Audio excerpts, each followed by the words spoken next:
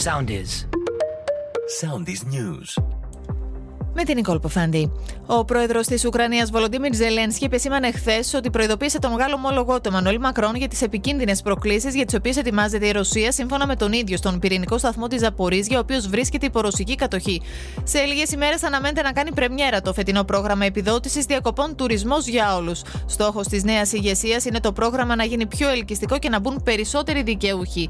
Αποφασισμένη να κλειδώσει την επενδυτική βαθμίδα, ή δυνατόν στις αρχές Σεπτεμβρίου, εμφανίζεται η κυβέρνηση. Ο πρωθυπουργός, σε συνέντευξή του στο Bloomberg, προανήγγειλε την πρόωρη εξόφληση διετών υποχρεώσεων που απορρέουν από τα διμεριδάνεια του πρώτου μνημονίου. Ο Εμμανουέλ Μακρόν φέρεται να έχει κάνει μια πρόταση που έχει ξαφνιάσει με αφορμή τις ταραχές στη Γαλλία. Ο Γάλλος πρόεδρος έριξε στο τραπέζι την ιδέα για την επιβολή προστίμων με ταχεία πληρωμή σε γονείς, των οποίων τα παιδιά τους συλλαμβάνονται για λαιλασίες ή βανδαλισμούς. Με ηρεμία έγινε η επιχείρηση εκένωσης της κατάληψης δομής προσφύγων στο Λαύριο. Οι 53 διαμένοντες μεταφέρθηκαν με ασφάλεια σε υφιστάμενες δομές φιλοξενίας του Υπουργείου Μετανάστευσης και Ασύλου. Συνελήφθη 27χρονος που αναζητούνταν για κλοπές από σπίτια στη Μύκονο, πάνω από 450.000 ευρώ ηλία.